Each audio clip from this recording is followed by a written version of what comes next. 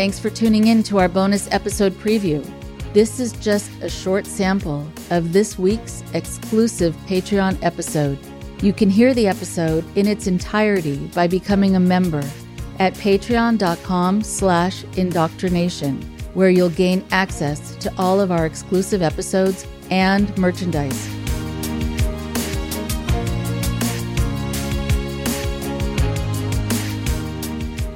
Hello to the wonderful Patreon supporters. Thank you so much for your wonderful support and for really helping to ensure the future of this show.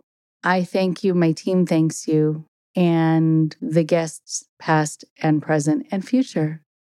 Thank you very much for making it possible and partnering with us.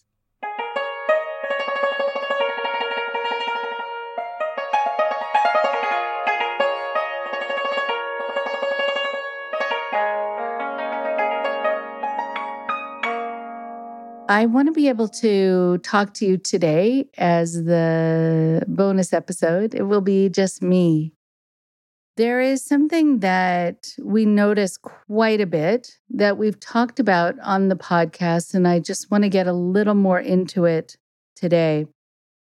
When you go on TikTok, when you go on anything, when you go on YouTube, you see thousands of people who are calling themselves healers, people who are involved in the self-help movement, people who are calling themselves gurus, people who are actually calling themselves a whole variety of things that have to do with or are translated to mean teacher or guide or spiritual master.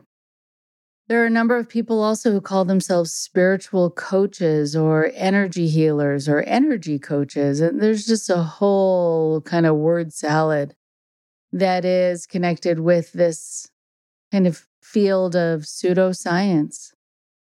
And I think one of the things that is going to be important is to try to understand why people get so drawn in. I mean, here, the fact that you're listening to the podcast probably means that you are going to be suspicious. You're going to be suspicious of so many people who will call themselves gurus and who will say that they have the cure for you. I can't tell you how many people I work with who got involved in a cultic group and then say that as part of their healing, they're going to some spiritual master or they're going to some retreat somewhere in the jungles of somewhere where they're going to take something or go on some sort of quest and as a way to heal from their cult experience. And I'm thinking, oh no, that is not okay. Because for so many people, they then contact me a second time and say that they kind of went from out of the frying pan and then into the fire. And they think they need some help before they get into another frying pan and then into another fire. There are people who are caught up in this loop where they don't see how fraudulent something is because it didn't come in the same form as the original fraud that they were involved in.